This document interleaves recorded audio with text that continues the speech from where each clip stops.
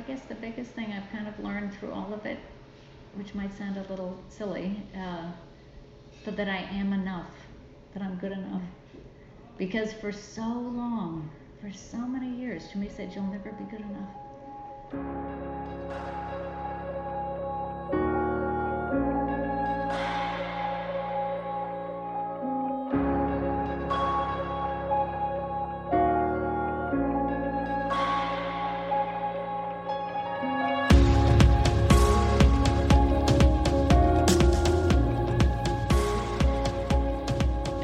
Welcome to Practical Horseman's new podcast, featuring conversations with respected riders, industry leaders, and horse care experts.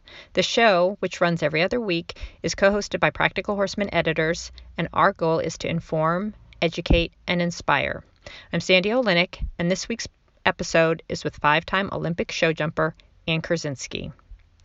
I spoke with Ann earlier this year in Wellington, Florida, just after the U.S. Equestrian Federation named her the recipient of the Sally Bush Wheeler Trophy, which is awarded for distinguished service to equestrian sport. When USEF President Murray Kessler announced Ann as a recipient, he listed her very long list of accomplishments, from her many times representing the United States in international competition to her work as a trainer for many riders, including helping to develop up-and-coming young talent for the USEF. He also spoke about her work to promote safe sport, which has the goal of recognizing, reducing, and responding to misconduct and abuse in sport. Before we started the interview, I asked Ann if it was okay to discuss her experiences as a child whose trainer sexually abused her for many years. Ann has spoken publicly about the experience and the absolute truth that abuse of any kind should never happen to anyone under any circumstances. To her, children are especially vulnerable and must be protected.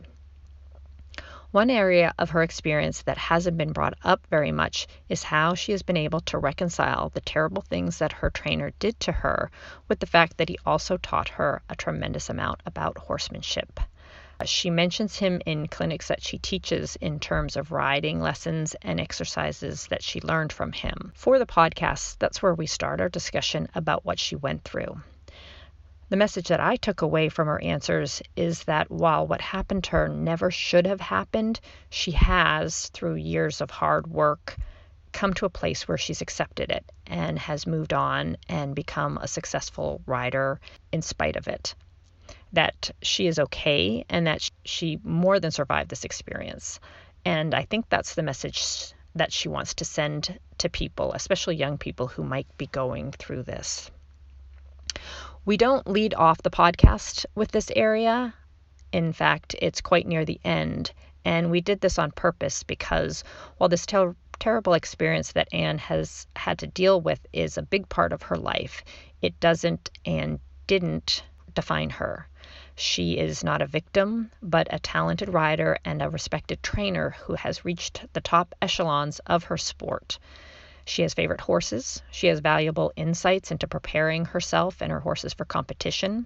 She has struggled to control the inner critic that occasionally kept her from enjoying the journey she has been on, and she has invaluable training tips. All of these topics are the foundation of our conversation. On a much lighter note, Ann and I spoke at the barn where she stables at for the Winter Equestrian Festival. It was about lunchtime, and for the first 10 minutes or so, you can hear some shuffling in the background and even the microwave as people were getting their lunches. So I apologize for that noise.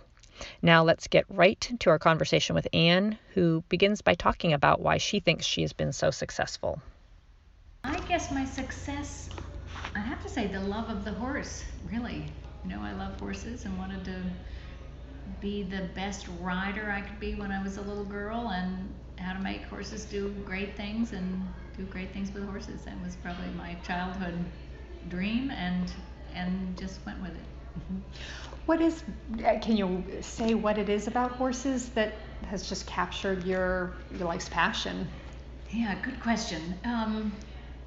Just these big, strong, noble, athletic, amazing animals that are so kind and so forgiving mostly. to see them jump these huge fences and how they do that. When I was little, of like, oh my God, how do you get them to do that? How can I do that with them? That magical fascination, and even even when I was young, watching like dressage, or how do you get them to trot in place or make lead changes every stride, things like that. How do you dance with them? How do you talk to them? That magical part of them to become one with the horse. It's been said that the horses work really hard for you, and certainly you make it look effortless when you're in the arena, but why do you think they try so hard for you and work so hard for you?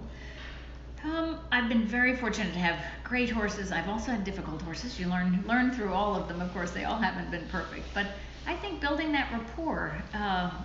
I love to flat them myself. I love to be in the barn with them myself. Always have done the afternoon walks before the walking machines were built, and all of that. Every afternoon, walk each Olympic horse for an hour myself, not have the grooms do it.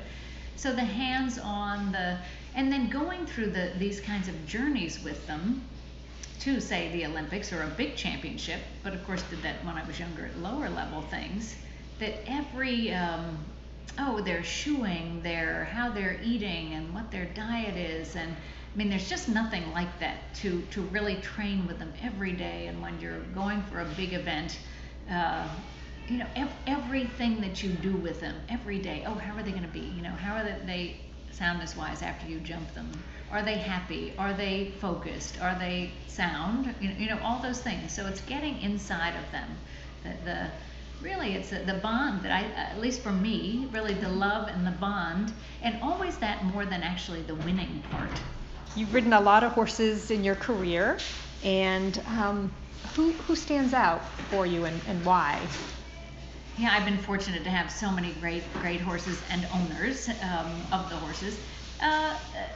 Probably my two favorite, Eros and Starman, the two different horses, but that I won Olympic silver medals on, and again had quite long relationships with.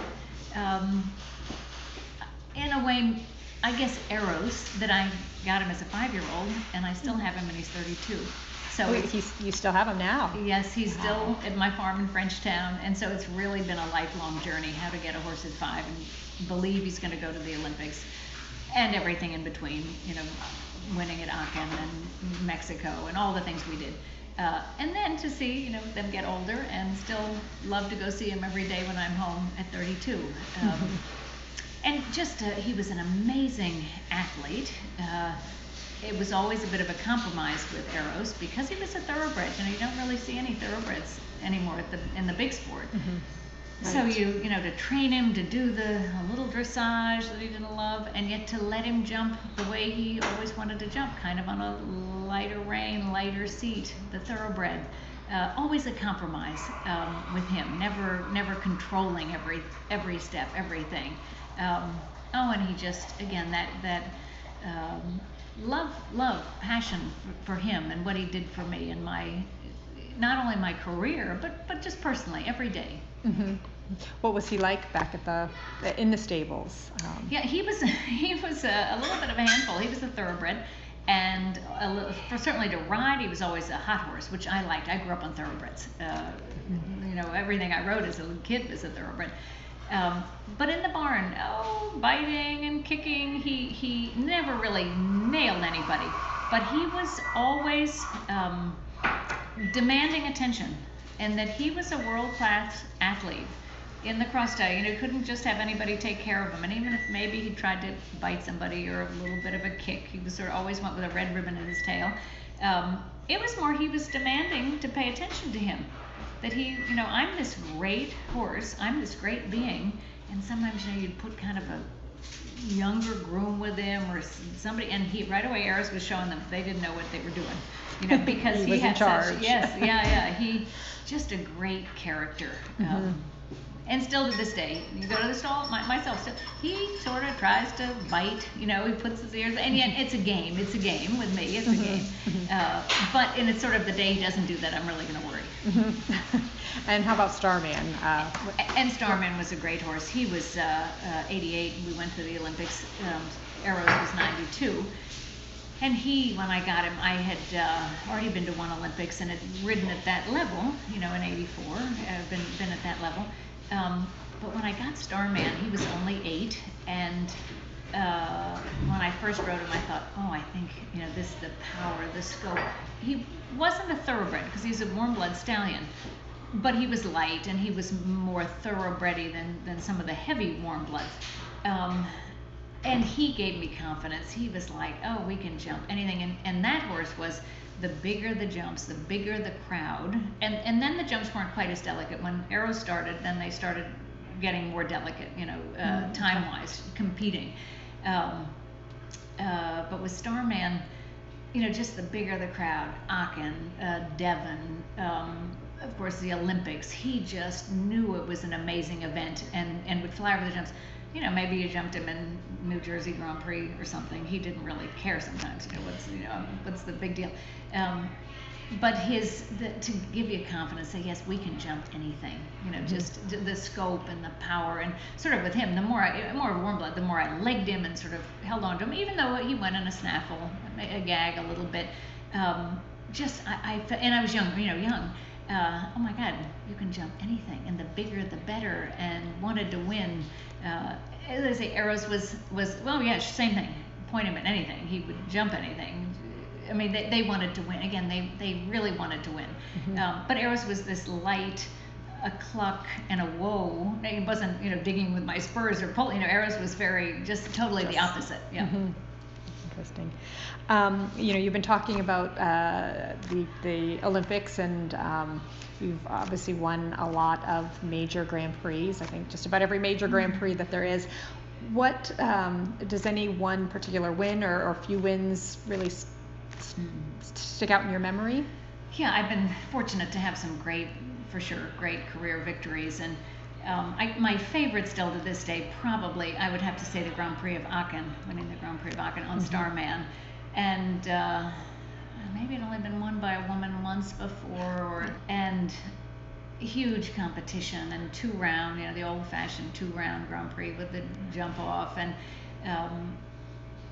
just the kind of things you dream of. You know, when I was a little girl, I living in California and thinking, you know, never going to the Olympics or anything, but you know, those looking at the old books, even black and white books with Billy Steinkraus and Mary Chapeau and, you know, Neil Shapiro going to the Olympics and seeing Aachen and seeing these famous places and dreaming that someday, you know, you'd get to go there. Because it was different then. People didn't get to go like they go so much today. The travel world is so much smaller now. And so to really be there and have, again, Starman just be wanting to win it also. 3 clear rounds, and the jump off I had to go fast, and he even turned and lost a shoe that I didn't know at the time, and raced to the last jump, and oh my God, we won. And it was, and in front of that crowd, you know, I mean, to me that's the grandmother of all horse shows, you know. Crowd. And so that was very, very, very exciting for sure. Probably the most exciting event. The other one would be with Arrows winning at Monterrey, Mexico, after the World Equestrian Games that had been in Rome. And we hadn't done so well in the WEG. And then a couple of weeks later, right from there, we went to Monterrey, and then that was the richest Grand Prix in the world. I think it was $450,000 at the time. That was kind of the big one. And so to go there, and after the whole team thing, not being so great, you know, that happens. You have great championships, you have not so great ones. And to go there, and a lot of the same riders were there with the horses, same horses, and and he was great again, 3 clear rounds, and just amazing, and to win that one. And at the time, it was the richest Grand Prix in the world, and he actually paid whatever the check was. Sort of is what he had already paid for himself. You know, I mean, it was pretty cute then at the time, and but again, just a horse that wanted to win. You know, you didn't do much, just stay out of his way. Don't, you know, let him do his thing. Do you have like a routine you go through to prepare for a big competition? Yeah. Years and years ago, I started sports psychology, so that's always been, even in the 70s when you can only get like the inner game of tennis or the inner game of golf. Those were like the only sports psychology books, and now of course it's a whole, they're all over industry, the place. Right? Yeah, industry, exactly. And so kind of getting how to get focused and what to think about and what not to think about, those kinds of things. So always kind of worked on that sort of positive reinforcement and focus and that. And then for me, it was always under jumping, trying not to school the horses too much, not show the horses too much. Today there are so many events, so many big money events and championships. The sport has changed dramatically. So it was always kind of saving the horses for the big championships, jump them just enough to get ready for, say, the trials or the games, or whether it was Devon or a trip to Europe. That they were fit enough. A lot of, my basic dressage, getting them out twice a day, making sure they were super fit. Then a couple of schools before we'd go with George. I was with George Morris at the time, and a couple of schools, and he'd have a sense of what the course builder would build. But then keeping them fresh, and that was always part of it, of not jumping too much. And I think that's a fine line, that you can really trust your horses and yourself, and that part of it. We've talked about your great wins. There's also a lot of losing in the sport, as we all know. How do you handle losing, or maybe not making a team that you really had wanted? Well, probably want to make all the teams you try out for. Right. Yeah, and that's for sure. Those are you lose more than you win. Really, most people in our sport, no matter what discipline you're doing, in a way, you're always trying to get there. And I don't know, it's no failure, only feedback. The biggest thing would be learning. Well, how could I have done it? I didn't make the team. Was my horse not fit enough? Or I don't have the right horse. I don't have a good enough horse to do it. Did I, again, jump too much? Did I not train enough? So to look at each failure, each time you don't, there's not a failure, but to learn from it, the biggest thing.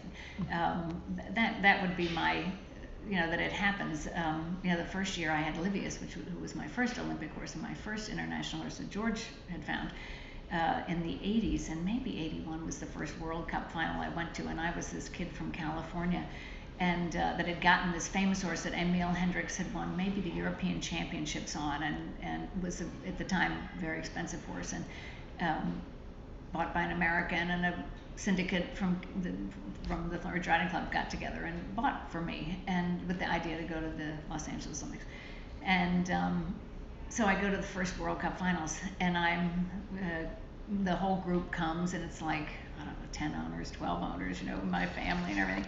And I'm, young, in my 20s, and it's my birthday, and when I go in, and we're at Gothenburg, and again, huge crowd, and that's a little new for me, first World Cup finals, and all this famous horse, all these people, and they announce it's my birthday, and it's the organizer's birthday, and I got to know him over the years because we had the same birthday, and I go in and proceed to fall off at the Liverpool. Oh, ouch. And I have to lead the horse out of the ring, and he didn't remount or whatever. And I thought I would, and especially these European riders, but the Eastern American riders, that I was there, Rodney Jenkins and everybody, Katie Monahan. And anyway, I thought, how embarrassing, and then I should just quit. And I mean, some of those moments that you think, oh my God, how are you? And of course, I went on to have a great career, but at the time, it seemed the end of the world. Yeah, you got it. So those things happen, and you learn from them. You alluded to this a little bit, I think. Do you get nervous, or did you get nervous, and if so, how do you handle that? Yeah, I would get nervous, more nervous of making a mistake, of not doing well. Not that I couldn't do what was asked. I always felt prepared, and working with George and the horses I had, and yet sometimes it's like, ooh, I hope we're like winning the Grand Prix Wacken, afterwards you're in the prize giving, and the jumps look enormous, and you think, oh, how did I do that? But afterwards, at least me. And but being well prepared for it, I would think, yeah, and I think I have a great horse, or again, my coach wouldn't let me in there without it. And for me, to get the nerves, just this over and over, I would go over and over the course in my mind, really visualizing it. I was really into visualization even before I had read about it, but what every jump and every line would feel like. And then I would walk a lot between when it was time to show, or I remember like during the trials and things, walking back and forth to the barn and up at the ring. Okay, so I just don't know, physically somehow, walking around. physically walking. Okay, I don't know. I think not walking the course. No, sorry. walk the course, but physically walking around. I think burning energy or whatever, but always kind of focused on what's the course, going over and over. So that was sort of my mantra, to focus on what to do, not what not to do. That's an excellent point. Before, I think it was the 96 Olympics, we had done a story, or I'd interviewed you, and you said, I'm not sure if you were learning to enjoy the journey, but you were definitely mindful of enjoying the journey. I guess, can you talk about that? It seems almost you were a little ahead of your time, because now mindfulness is spoken of a lot. Right. So maybe just your thoughts on enjoying the journey and how you've worked to do that. Yeah, initially, I think growing up of just loving passionate about what I do and everything, but and how can I get better and all of that. But like we'd go to Europe or something, and Melanie'd be on the team, Melanie Smith, and she'd always go off with a little sightseeing and things, and I would be like, oh, I gotta stay at the barn, I gotta be near the horse. And my mother maybe would want to go do something, and nope, I gotta stay at the barn. And just being around the horse or hand grazing the horse or that kind of thing. And yeah, I think some beating myself up when things didn't go well, being my biggest critic a lot of the time. And with age, kind of learning to lighten up. You kind of do better when you lighten up. And again, now all the sports psychologists, methods for that yes, you're focused, but you're also relaxed and you're having fun. And I kind of learned that along the way about, okay, yeah, let's go sightseeing. Let's take a day or an afternoon to go see something. We're at these amazing different, Rome or wherever, Aachen, and yeah, let's go see what else there is to see. Appreciate it, because maybe you won't win anyway, but at least you have a good, but I would be so into, I gotta be my best and I've gotta be focused and ride well. And so definitely that. I wouldn't really change that. But then, on the other hand, enjoying it, not beating myself up if things didn't go well, not being my biggest critic, enjoying it, and the people you meet, and all the places you get to go, and the wonderful horses, and really appreciating it. Not that I didn't appreciate it, but more so, and really enjoying it. Really, literally enjoy all of it, and the ups and the downs. You're going to have, as I say, the way at Rome didn't go so well, and yet it was a good experience. And then 2 weeks later, win in Mexico. That's all part of it. That's all part of it. Right. So it's almost like not feeling like if you're enjoying yourself, you're not taking away from your drive or your ambition. They complement each other. Exactly. Absolutely. You said it beautifully, because growing up I was like, no, it's just all work and all serious and like that. And then being around like Leslie Howard, I love being on teams with Leslie Howard because she's always laughing and cracking jokes, and Margie the same, Margie Goldstein-Engel, funny, and I'd be like overly serious. And in time, I still don't crack the most jokes, but over time, lightening up and enjoying it. And so they were always great teammates because of that. That was actually my next question. I remember you had said at the time, before the 96 games, I don't know if it was a selection trial or, that you were sort of at the, I'm not sure if this is literal, but you were at the in-gate kind of really focused and everything, and Leslie was cracking a joke. And, yes. Just kind of is interested in the different styles, yes. I guess. Absolutely, for sure. And that's fun about being on teams because of your teammates. And also clinics you've talked about that you need clear methods of communicating with your horse, that most of the time horses want to do what we tell them to do, and if they don't, there's sometimes or oftentimes a communication problem. Can you speak about that? Yeah, for sure.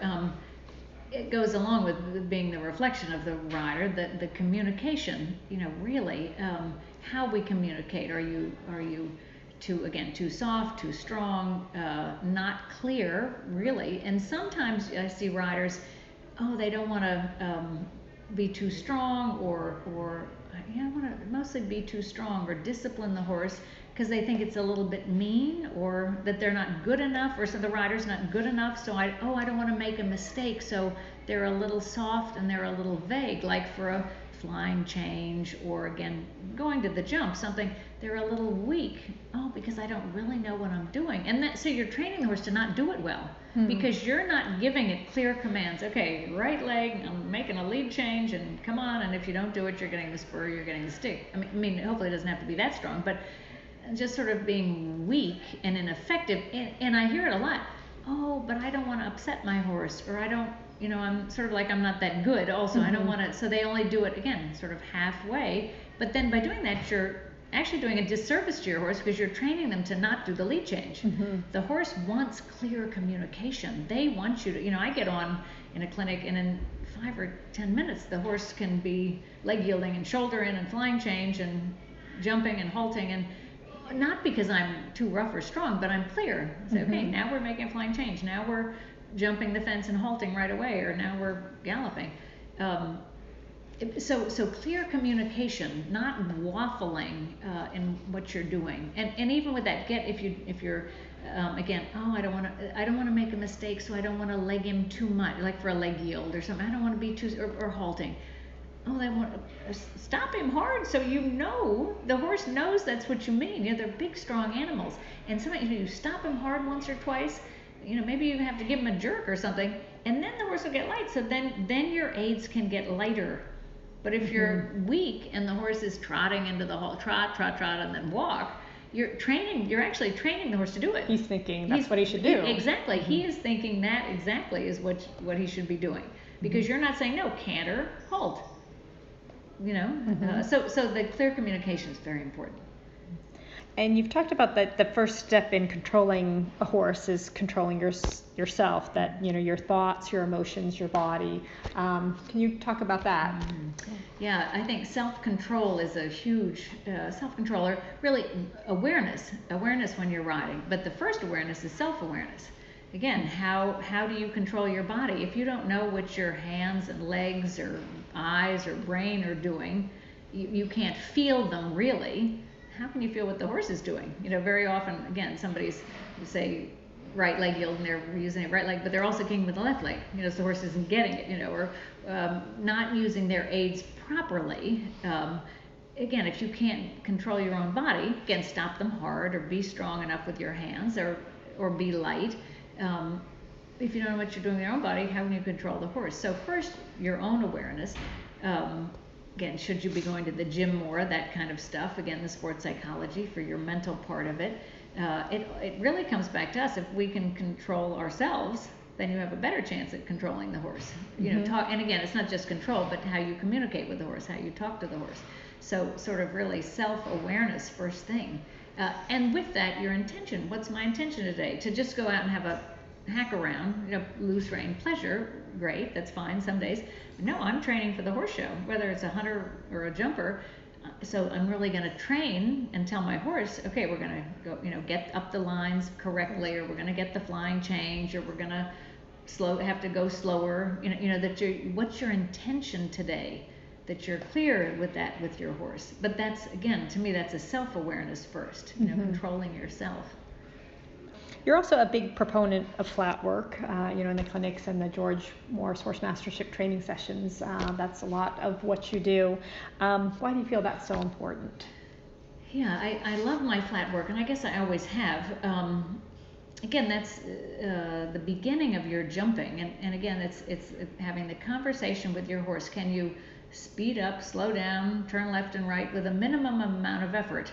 That's very basic.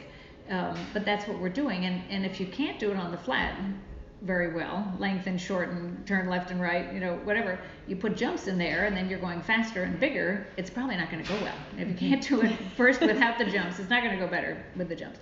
But it's also, like going to the gym for the horses. It's getting them stronger, it's getting them physically fitter, but doing the lateral work, doing shoulder in, doing leg yield, doing counter canter, doing a lot of basic dressage movements.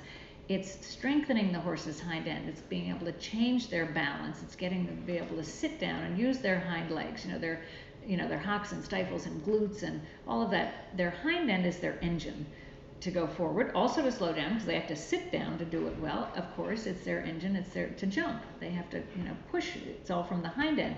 So all of the basic dressage, it's making the horses more obedient and easier to ride, but through that, it's actually because it's like going to the gym. They get stronger, physically stronger. Then they actually get lighter in the mouth when they're stronger behind and better balanced. All of those things, your communication to really be able to gallop and shorten and again turn with a minimum amount of effort, effortlessly. And it's like a young boy, like young horses, a young boy or young girl.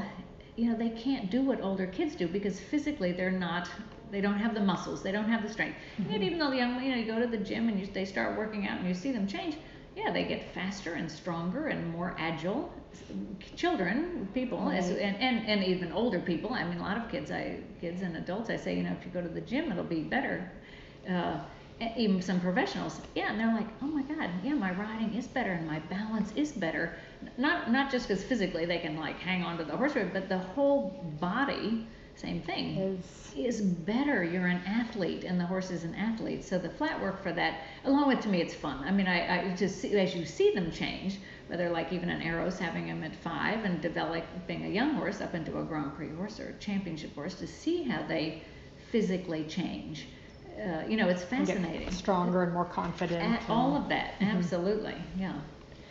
Talking about kind of getting into some specifics, at many of the clinics I've seen, you at some point usually have the riders use what I believe you call a driving rein, or holding the reins in a driving rein fashion. Can you, it might be a little hard in a podcast, but can you describe what that looks like or how that is and why you think that's important? Yeah, I've used that for a long time. Normally the rein is under your pinky finger and goes to the horse's mouth, whereas in what I would call a driving rein, the rein is coming out of between your first finger and your thumb, going to the horse's mouth.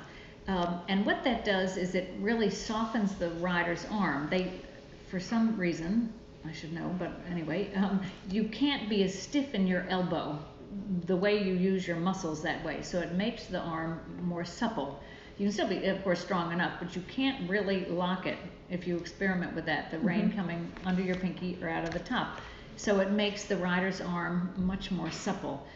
Some I use for jumping to have more of an automatic release, but also just some riders that get very stiff in their elbows, which a lot of riders do, it just gets a more elastic connection to the horse's mouth. I was always taught that your arm it's almost feeling like you have your fingers in the horse's mouth, the connection, the elasticity in your arm, that your arm is really a continuation of the rein, that feeling.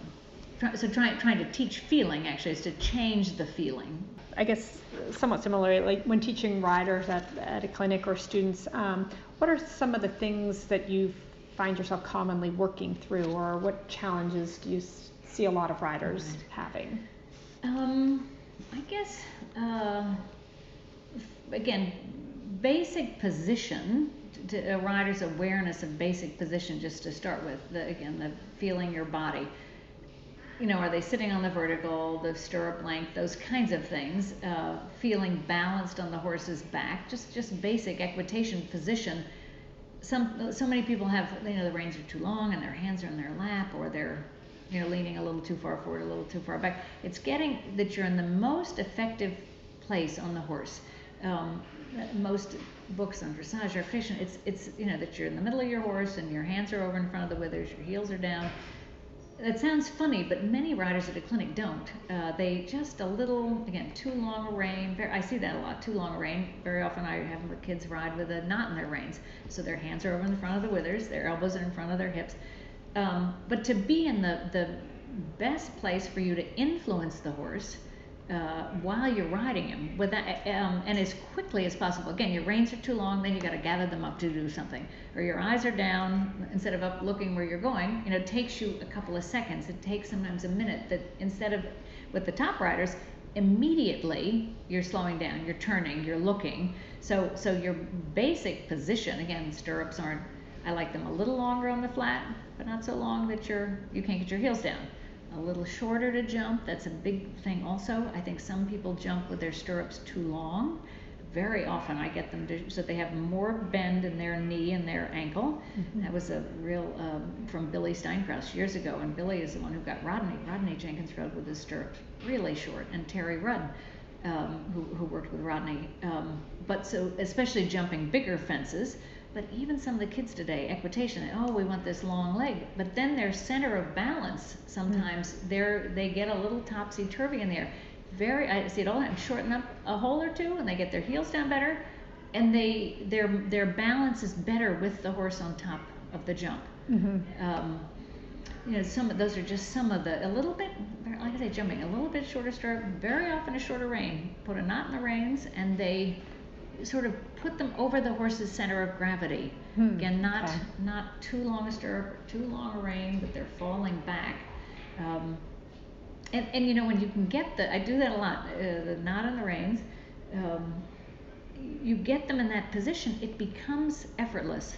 And sometimes it's like putting the knot in the rein, it's like dropping the stirrups on the flat. I do have riders do that a lot in my clinics because they sit better. They either fall off, and hardly anybody ever falls off, but they find the natural center of balance without their stirrups, instead of sort of either bracing on them or standing up in them, that kind of, pinching at the knee, take the stirrups away, and naturally they find the center of gravity over the horse. Then the trick is to pick up the stirrups and keep that same feeling. Everything. So some of those little things in a clinic, and again, really quickly, the riders will say, oh yeah, that's better. The horse goes better, even whether they're on the flat or jumping. And that's then, when you leave the clinic, can you recreate that? But some of those just little things like that can be very helpful. And with the knot in the reins, it's, as you said, so that they get their hands in front of the withers. Yes, just over in front, so that your elbow is just in front of your hip. And then also that your hands stay together with the knot. Some riders, again, they get their hands maybe too wide or busy or one higher than the other. I see that a lot.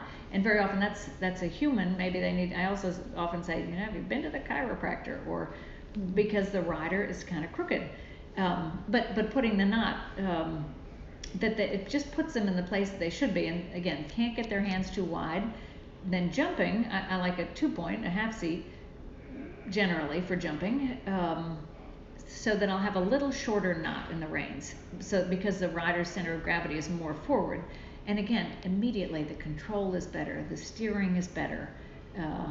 It's funny because you're putting them a little bit in a straitjacket that they can't do so much, but they actually do it better by doing less and being in the right position. I can see where people would, if you had them make those changes, where they might be uncomfortable for a bit.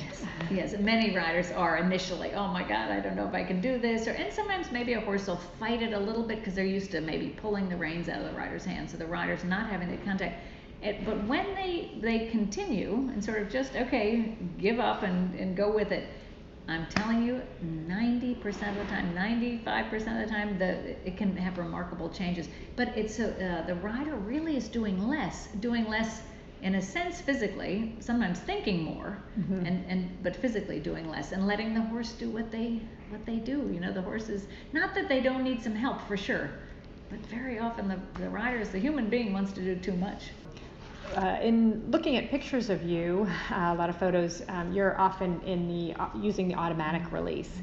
Can you just talk a little bit about that? Do you prefer the automatic release versus the crest release? Yeah, I'm a big fan of the automatic release, and that's gone a little bit out of fashion. I think you still see it a bit more in the European riders, but when I grew up in doing the equitation in the 70s, the crest release was just coming into fashion then, in sort of the late 70s. But growing up there, you had to have a straight line from the elbow to the horse's mouth, and you would see it. George Morris, from when he was doing equitation, Conrad Homfeld, Mary Chapeau, the old equitation riders, but even Billy Steinkraus jumping the Olympics, straight line from the elbow to the horse's mouth, Kathy Kessner. I think you have to have a better core and down in your heels and things. It's not so much, actually, I mean, it is about where your arm and hand is, but you can have this. Joe and Conrad, Joe Farges, Conrad Homfeld, they had the most beautiful releases forever. And their legs, the heels down, the position. Because your core and your leg and your heels down, your base is stronger, then you can be softer and lighter with your arms, and you're not using the horse's neck for balance or the mouth for balance. Some riders and even some equitation, they're almost pulling back on the horse's mouth on top of the jump, or even lifting their hands a little bit. I mean, ideally, yes, they should be pushed down in the crest, sometimes they're using the horse's mouth for balance, rather than having their own, like I said, controlling your own position, controlling your own balance, which then is allowing the horse to jump like he can jump. If you turned him loose and jumped him in a free jumping chute, most of them would use their back, use their head and neck, that's what you want them to do is, put their head down over the jump and their back comes up, not be stiff. Some equitation pictures, this hands right at the crest, which is okay, but the stiff back, head almost up of the horse, so the rider's not getting jumped loose. Instead of saying here, with the automatic release that I learned, was to say, here, use your head and neck, use your back, show me what a beautiful bascule you can have, and I'm not going to interfere with it. Me having good balance, to allow the horse to have balance and use his head and neck and his back however he wants to. Mm-hmm. So Ian, can you talk a little bit about how you introduce riders to the automatic release? Yeah, it's one of my favorite exercises, and I learned it as a child riding with Jimmy Williams. He had a jumping chute, a round chute that he put a lot of horses free jumping in, and we did it, of course, in the ring as well, but very often, he'd put us in the jumping chute with no reins, or tie the reins around the horse's neck, and you jump with your arms out to the side, and your hands on your hips, or your hands on the top of your head. Being in a 2-point, he'd crack the whip and off the horses would go. You're not regulating the horse. You're just up there working on your balance and position, that you, without using the horse's neck, could you jump with your hands straight out to the side, or like I say, on your hips, and to be flexible and down in your heels, and that was developing, not what you'd call the automatic release there, but the feeling of that down through your heels and your base of support, and not using the neck or the mouth or anything for your balance. A lot of people you can't. And some people maybe on a lunge line would do that kind of thing too, but no, crack the whip and off you go. And so balance, all about finding your own balance and controlling your body. Then yes, the way I teach it, and I guess he did as well, but so this turning your hands over, which you would say the driving rein, holding the rein between your thumb and your forefinger, and spreading your hands way out, both hands on the approach to the jump, so up in your canter, and even that, or your trot. Some riders, always on the neck, always, or they pull up and they're falling on their hands, or that kind of thing, of spreading your hands way out and going to the jump, and keep your hands wide on top of the, in front of the jump, on top of the jump, and after the jump, and finding your balance without using the neck or the mane, that feeling. Many and ideally then, when you're doing that, there should end up being a straight line from your elbow to the horse's mouth. That's the automatic release, which I do holding the reins normally, following that way, and maybe separating my hands a little bit. And even myself, to give a horse confidence, I'll spread my hands out a little bit. That gives a horse confidence, not putting, sort of collapsing on them and putting your hands down on the neck, getting in the fetal position. No, you want to stretch up a little bit, separate your hands. That'll give a horse a lot of confidence. Michael Matz used to do it a lot. Sometimes there were some great photos of Michael kind of spreading his hands out. But how does that give the horse confidence? Yeah, a little bit. The rider maybe stays a little more open, and it almost is like a funnel. Sending the horse forward when you separate your hands. Whereas some people, the horses stop or get green, and the rider falls forward, kind of the horse spooks or goes to slow down a little bit. Well, the rider's leg falls back, they fall on their hands a little bit and fall forward. Well, of course, the horse's engine is out behind them. The horse's head goes down and everything is a little like falling down. Instead of staying a little open, separating your hands, kind of a funnel effect to the jump. But so in teaching that looking for a straight line from your elbow to the horse's mouth, you have to have better balance. And over time, riders will get it. Some quicker than others. Some little kids may be actually even faster than the adults. But when they get it, there's this feeling, and I see it a lot in my clinics, when they really feel it, there's sort of this sweet spot, and it's like, oh my God, yeah. And then the horse is jumping up to the rider. Now, if you duck, so you have your hands off the neck and your hands are wide, if you tend to duck, you'll fall on the neck, or your hands are going. If your lower leg tends to swing back, you're going to fall on the neck. So you have to be able to, with your body, your heels down, your core, you're holding yourself there. You're not holding yourself there by the neck. Or some hunter riders that duck, they get to the jump and they just throw their body forward, and maybe the hunter jumps well like that still. I find it unattractive and unnecessary. Let the horse jump up to you. Hold your position and let the horse jump up to you. So that's one of my favorite exercises, because not only it helps the rider, but you'll see the horses start to jump better. Because the rider isn't interfering, giving them a place to come up to. I promise the horses jump better with that position. Now, not that you can't do it with the crest release. McLean, beautiful, and yet occasionally there's a picture, straight line from the elbow of the horse's mouth with him. But no, you can. And for some more novice riders, some riders that aren't strong enough, older, younger, whatever, put your hand on the neck for sure. That's easy. That's novice, beginner. Some advanced riders, of course, they use the crest release. The other, you feel when your balance really is correct when you take your hands off the neck. Oh yeah, my leg really does fly back, or yeah, I do duck ahead of the horse. To really find it and what it feels like. And McLean, I think he's even said he can do the automatic release. Right. So his preference is perhaps the short or the crest release. Yes, exactly. But he can do it. Yes, McLean and I have had discussions about it for sure. And for many, the crest release is better because they in a sense they don't interfere with the horse. They're not they're really asking the horse to jump better or differently, but you don't interfere. At least you're kind of just stuck there on the neck. It's just a little different philosophy of riding, but either way, I can also do the crest release, and to be a great rider, you ought to be able to do both anyway. One question I've asked in other podcasts is about your mentors as a rider, and for you, that's a little bit of a complicated question to say the least. You mentioned just talking about Jimmy Williams. And that's a person you trained with when you were younger, and yourself and some other women have shared your stories about how you'd been sexually abused. And this started when you were 11.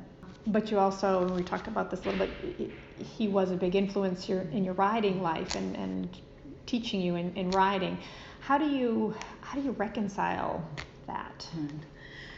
Well, it's taken a long time, I guess. I'm thankful for all that I learned. I had many great mentors. Jimmy was, probably the main one for a long time, for sure, when I was a kid. Started with him when I was 11, started riding when I was 4, but then with him when I was 11 and into my early 20s. But I got to work with Hilda Gurney. She was a great dressage trainer and rider. I got to work with Bert Denemothy when he was still at Gladstone, when I first went to Gladstone in the early 80s. Of course, George Morris for many, many, many years then. Maybe longer now with George than with Jimmy. So I've had some amazing mentors in my life. But the Jimmy Williams one, he... as a horseman, he was a great horseman, a legend as a horseman, for sure. And so much that he taught me, that for sure, how to be strong, how to ride a hunter, how to ride a jumper, how to get inside a horse's brain, his basic cowboy psychology. And he didn't do classical dressage, but the horses had to mind the leg. He came from the Western world. So all of that. He actually had Hilda Gurney come to the Florence Riding Club to teach a handful of us.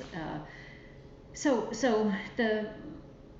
I'm so thankful for what he introduced me to as far as horsemanship and horse training, and good things and not so good things. He could be tough as hell on horses as well. He was from he'd been in the Army. He was a cowboy. Then he got to hunters and jumpers as well. So he could be tough. He could be very, very tough as well on horses and people. And yet you learn from that what you want to do and what you don't want to do.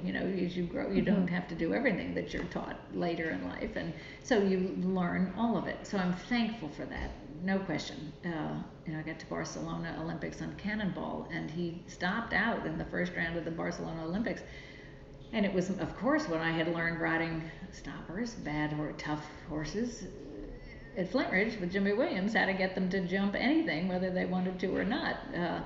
That's how I got Cannonball around the second round. I sort of, okay, buddy, you got to get around. So I'm thankful for all of that. And yet, yes, he sexually abused me and went on for years. And that's where it's so difficult and to talk about it these days, because it's complicated, complex, in the sense of sometimes there are these wonderful, whether it's him or in other walks of life that are really great at what they do. They can be a genius. I think in some ways he was a genius, but they got a problem. They've got a problem. I think I could have been great without all of that. I mean, I know I could have been great for sure without, and maybe even better without it.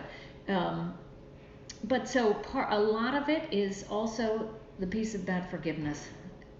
There's a huge piece of that. I did a lot of work on it myself, spiritually, with a psychologist. A lot to deal with it. You see the good and the bad part of it. Yes, it makes you stronger. Yes, he said, I would never really make it. He was very tough. You'll never be good enough. That was one of his messages to me. Maybe not to all of his students, but that was one of his messages. It wasn't just the physical, but some of that. And I believe that's the way he was raised, and that was his generation. But you'll never be good enough. Part of me then was, by God, I'm going to be. And by God, I'm going to make it. Some people didn't. Some people drugs and this and that and didn't make it, but I was more driven from that.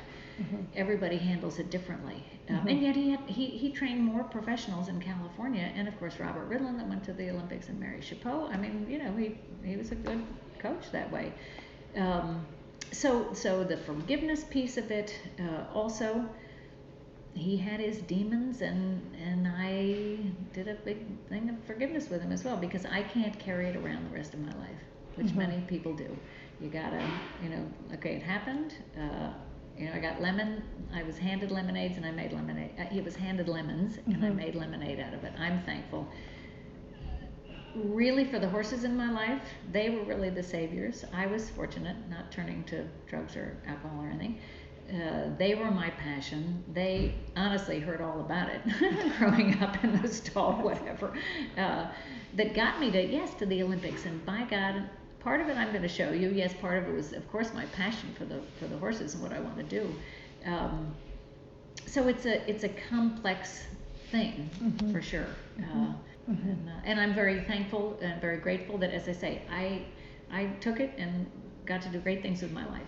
And if that can help any young girl, young boy, it happens to boys too, go for your dreams, and it's not the end of the world, and you think you're the only one, you're not anymore. And I'm so thankful, like what our federation has done, that there are places you can call, you can talk to people, you can, it's safe. Again, I didn't talk because you felt like there was no place to go. And anyway, so it's a great time now that, to talk about it. Right.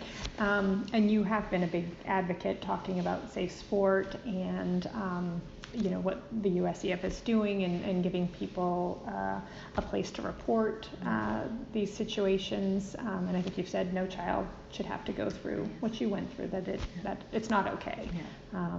And is that, I guess, kind of a basic question, but why did you feel that you needed to come forward and share your story? Yeah, well, I years ago did some therapy, of course, and came to grips with it, and I really thought I was okay. I'd done all this work, and I really thought I was okay. Years ago, though, maybe in the late 80s, I guess, I finally shared it with my sister. I really hadn't shared it with anybody but the therapist, maybe one or two close friends, and because I was dealing with it, and I'd been to 2 Olympics, and life goes on, and it's okay, it happens, or it happened, and it's okay. Not something you were to talk about, for sure. That was like, nope, you should never talk to anybody about this. And well, I shared it with my sister. Well, he did it to her too. And that's when it was like, oh my God. To me it was like, okay, I dealt with it, but oh my God. Then I got together with some friends.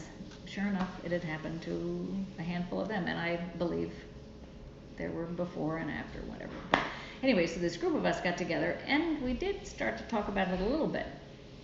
I say this, I think was late 80s, maybe, I think late 80s, early 90s. And got together, we were going to take some action. People say, well, he's passed. That's not fair. The guy's not here to defend himself. We brought it up late 80s, early 90s. Statute of limitations, we couldn't do anything. Jimmy knew. He knew. therapist and an attorney, but we couldn't do anything. So it's like, okay, we this was healing for us to get together. Okay, I got more Olympics and the rest of it, keep going with life and whatever. So I did. But then this last year, when it came up, first the Hollywood stuff, and I sort of couldn't get away from the television. Then of course the gymnast, and it was like, oh my God. And then I shared it with Diane Langer. We were at the National Horse Show last year, and Diane was. Then she shares her story. Of course, I share my story, and of course she knew Jimmy and had heard things like that. But anyway, and I was like, we need to do something about it, and especially our positions now. And it wasn't really the position that I'm this, coach now of the developing team, but on a personal level, I love my sport. I love the horses. I was a little girl that all I wanted to do was ride and become the best rider and the best horsewoman I could. And the feeling, if I could help one other little girl to not have to go through that it should be our sport and all sports should be safe for children. To speak up, to stop the predators. But even more than that, I have to say, yes, to stop the predators. But part of what's come up this last go-round of talking to the Chronicle, the first article that came out, and then the New York Times and things, is really getting it that some adults knew something at the riding club. Some people knew something was going on. Yes, my mother was in the middle of a divorce and maybe drank too much, that kind of stuff, whatever. And these guys know who to prey on. They know. They're very clever. They're very cunning. Not only do they groom the kids, the children that think they're God, but they groom everybody and the adults around. This sort of brainwashing. He used to say, love to brainwash the horses, but he brainwashed the people as well. And through that of really, if I can help another child, but by getting the adults to pay attention, to see the signs, to, you think something maybe is a little off, well, speak up or check it out.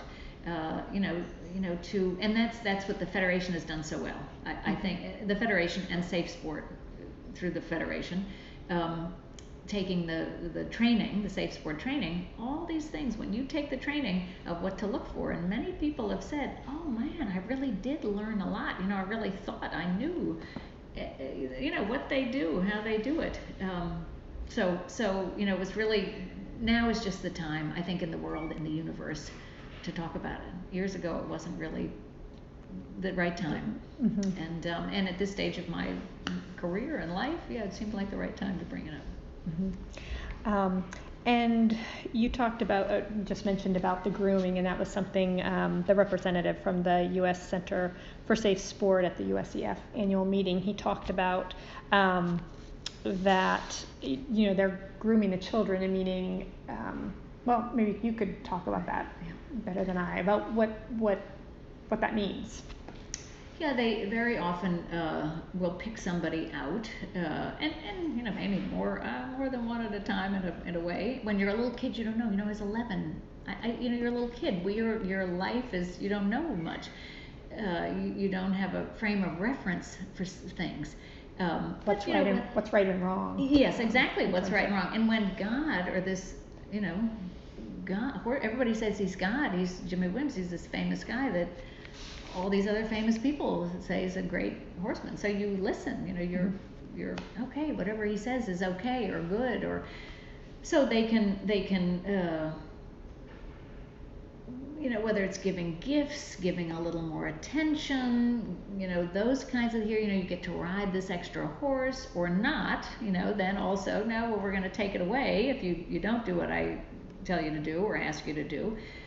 Befriend them, they really become like the best friend or confident, you can tell me anything. There are all these things, really sort of mind warping stuff that goes on because the kids are young, they're open to whatever. And yes, this is a revered guy. It's not, most of them are not like the creep you see, at the 7-Eleven outside looking weird, right, those are, it's the friend of a family. It's somebody that the adults have put total faith in them. Yes, this is an outstanding pillar of the community kind of person.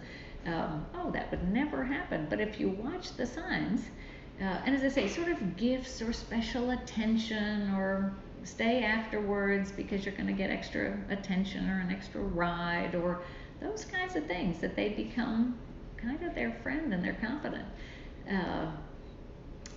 But if you notice, and I have to say, my dad, when I finally shared it with him years later, he cried and said, I went to something about you changed. I went to the president of the riding club, and he said, oh, no. He thought it was Jimmy, something was going on, and of course the president said, oh, no, that would never happen. So Dad knew something was different, but he didn't go far enough, or he didn't have these tools to go, who do you talk to, or, Right. It's almost like listening to your gut in some instances. Absolutely, absolutely. Yeah. Right now, the USCF is requiring all adult competitors to take, I think it's about a 90-minute training session on safe sport. And I guess I've heard people saying, well, I'm not going to do it, so, I'm not a sexual predator, so why do I need to take it? You've touched upon that. It's recognizing maybe those minute signs, because is that... Absolutely. I mean, I've said that because people have said to me, why should I take it? Or an older owner, in their 80s or whatever, that hardly even go to a horse show anymore. I still think everybody should take it, because you're going to save some little kid, honestly, to or even, say, oh my God, yeah, I saw somebody do that, or what I saw him do with that girl, maybe, that shouldn't have really happened.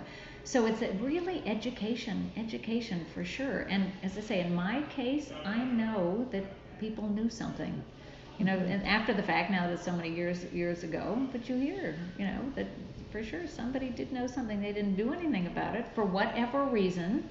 But if you see something, say something, that kind of thing. It's an education. Honestly, most people I've talked to that have taken it, and they've moaned that it's going to take 90 minutes or 2 hours or something.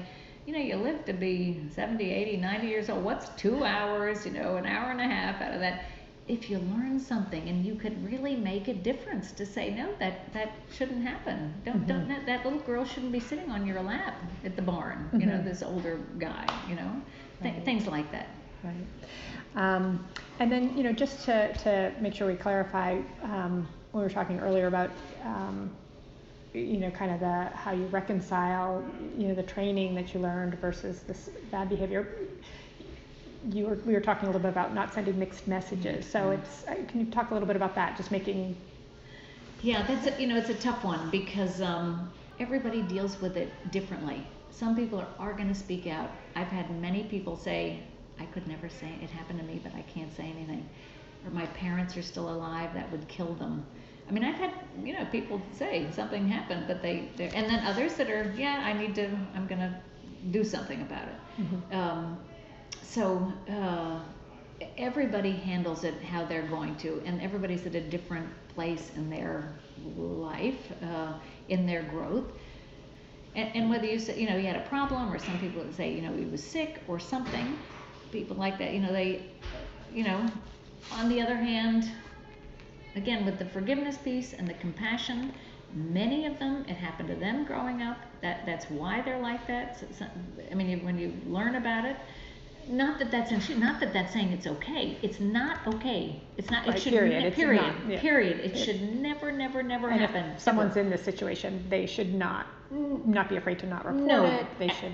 Absolutely. No, you're making a great point. Absolutely. Report it. It shouldn't happen. It shouldn't have happened. As I say, it was way after the fact. He was still alive when I tried to do something. It's not that I waited till he was dead. Right. I did try to do something. So no, you should definitely report it. No, it should never have happened, for sure. And even just now, recently, someone saying in a different sport, well, I just saw something on the internet about a behavior this guy might have had in another country. I said, maybe you should find another coach. And or if you're there, make sure that the adult is there with your child all the time. You don't leave them alone. And that's just the way the world is today. Right. So absolutely not if it, that should never happen. I mean, it should never, ever, ever happen. Yeah.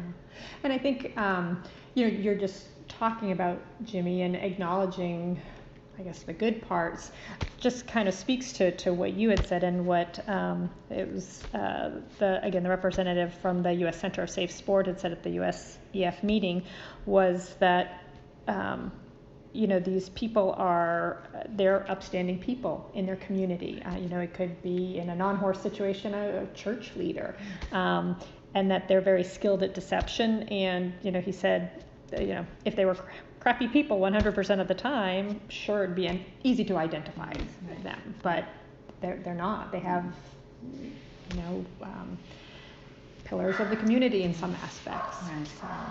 Yeah, and with that, also then that the younger people right now teach them, boys and girls, not saying just guys, it's not okay, don't do it. You can still be a great horsewoman, and not have that behavior. I mean, get help, get therapy. If you have a problem, if that's a tendency, you're going to do something with it. Take care of yourself, get help for that also.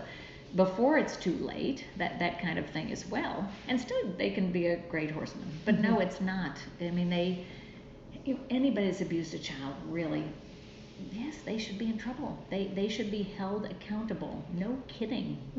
No kidding. It's wrong, totally wrong. Well, you were just named the recipient of the Sally Bush Wheeler Trophy. You were awarded that's awarded for distinguished service to equestrian sport. What does that mean to you? Yeah, that was really a shock. I didn't know it was coming by any means, and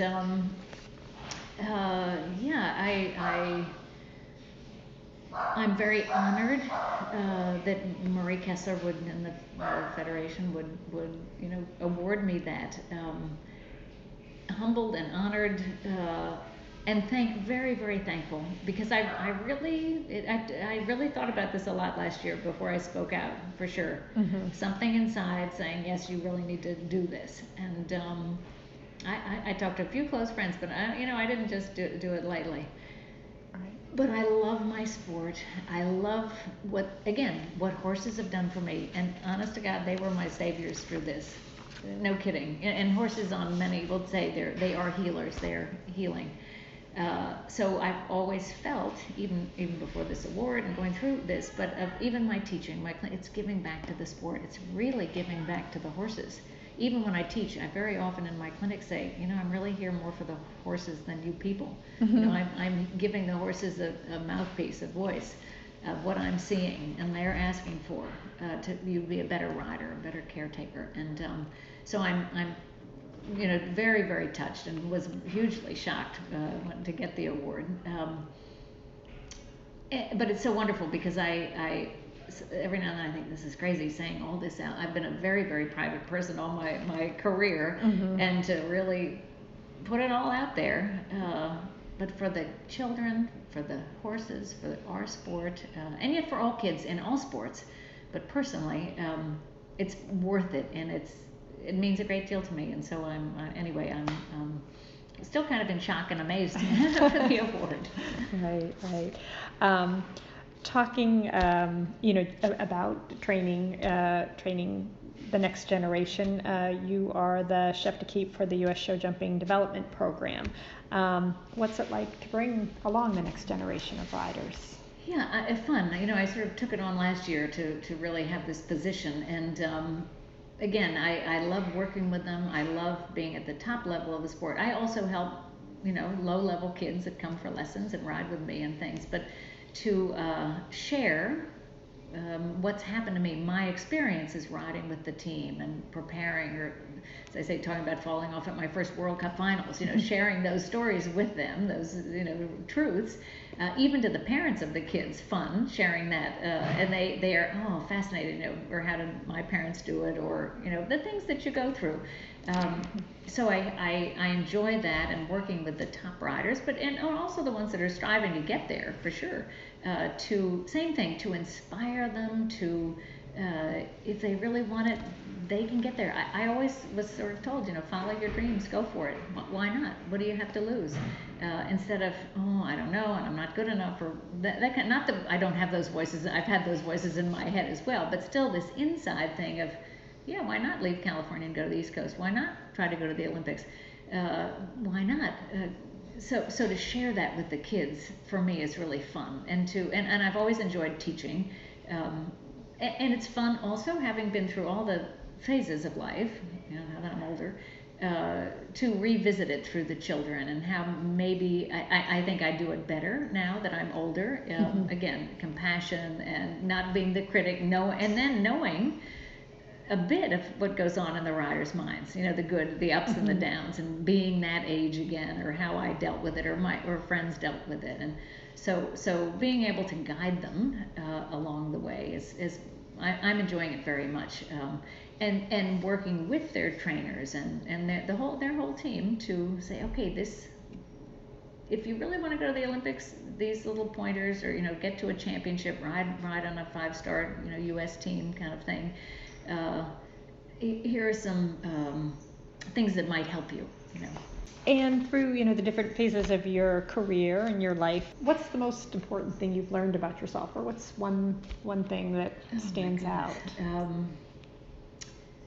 I guess the biggest thing I've kind of learned through all of it, which might sound a little silly, but that I am enough, that I'm good enough.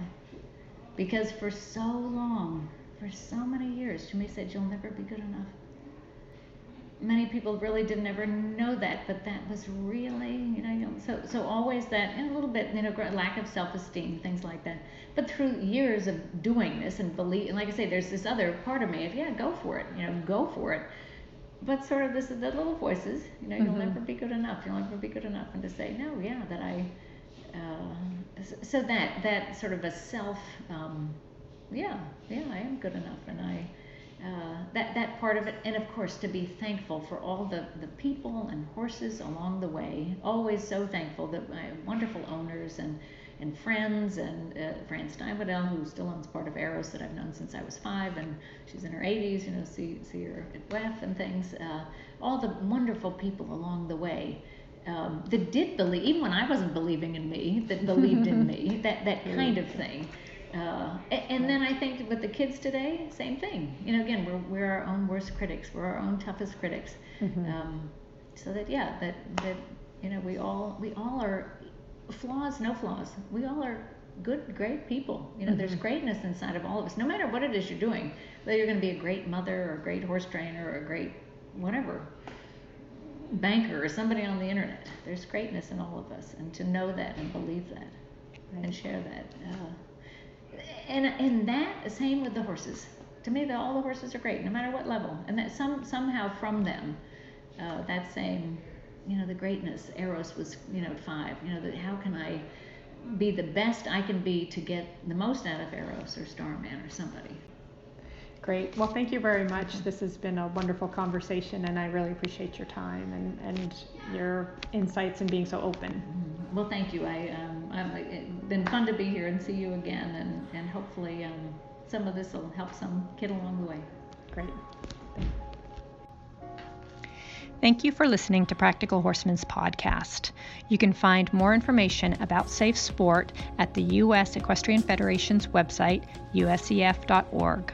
On the top menu bar, there's a Safe Sport tab that will bring you to a page with videos containing information about Safe Sport, and also with contact information about where to report sexual misconduct, which is the U.S. Center for Safe Sport. That phone number is 720-524-5640. The USEF handles all reports of non-sexual misconduct, including harassment, hazing, bullying, physical or emotional misconduct, and you can find out where to report those situations on the website. Again, thanks so much for listening to Practical Horseman's podcast. Upcoming conversations are with eventers Jim Wofford, Buck Davidson, and William Fox Pitt, top hunter rider Liza Boyd, and more. You can subscribe to our podcast at iTunes, Stitcher, or SoundCloud.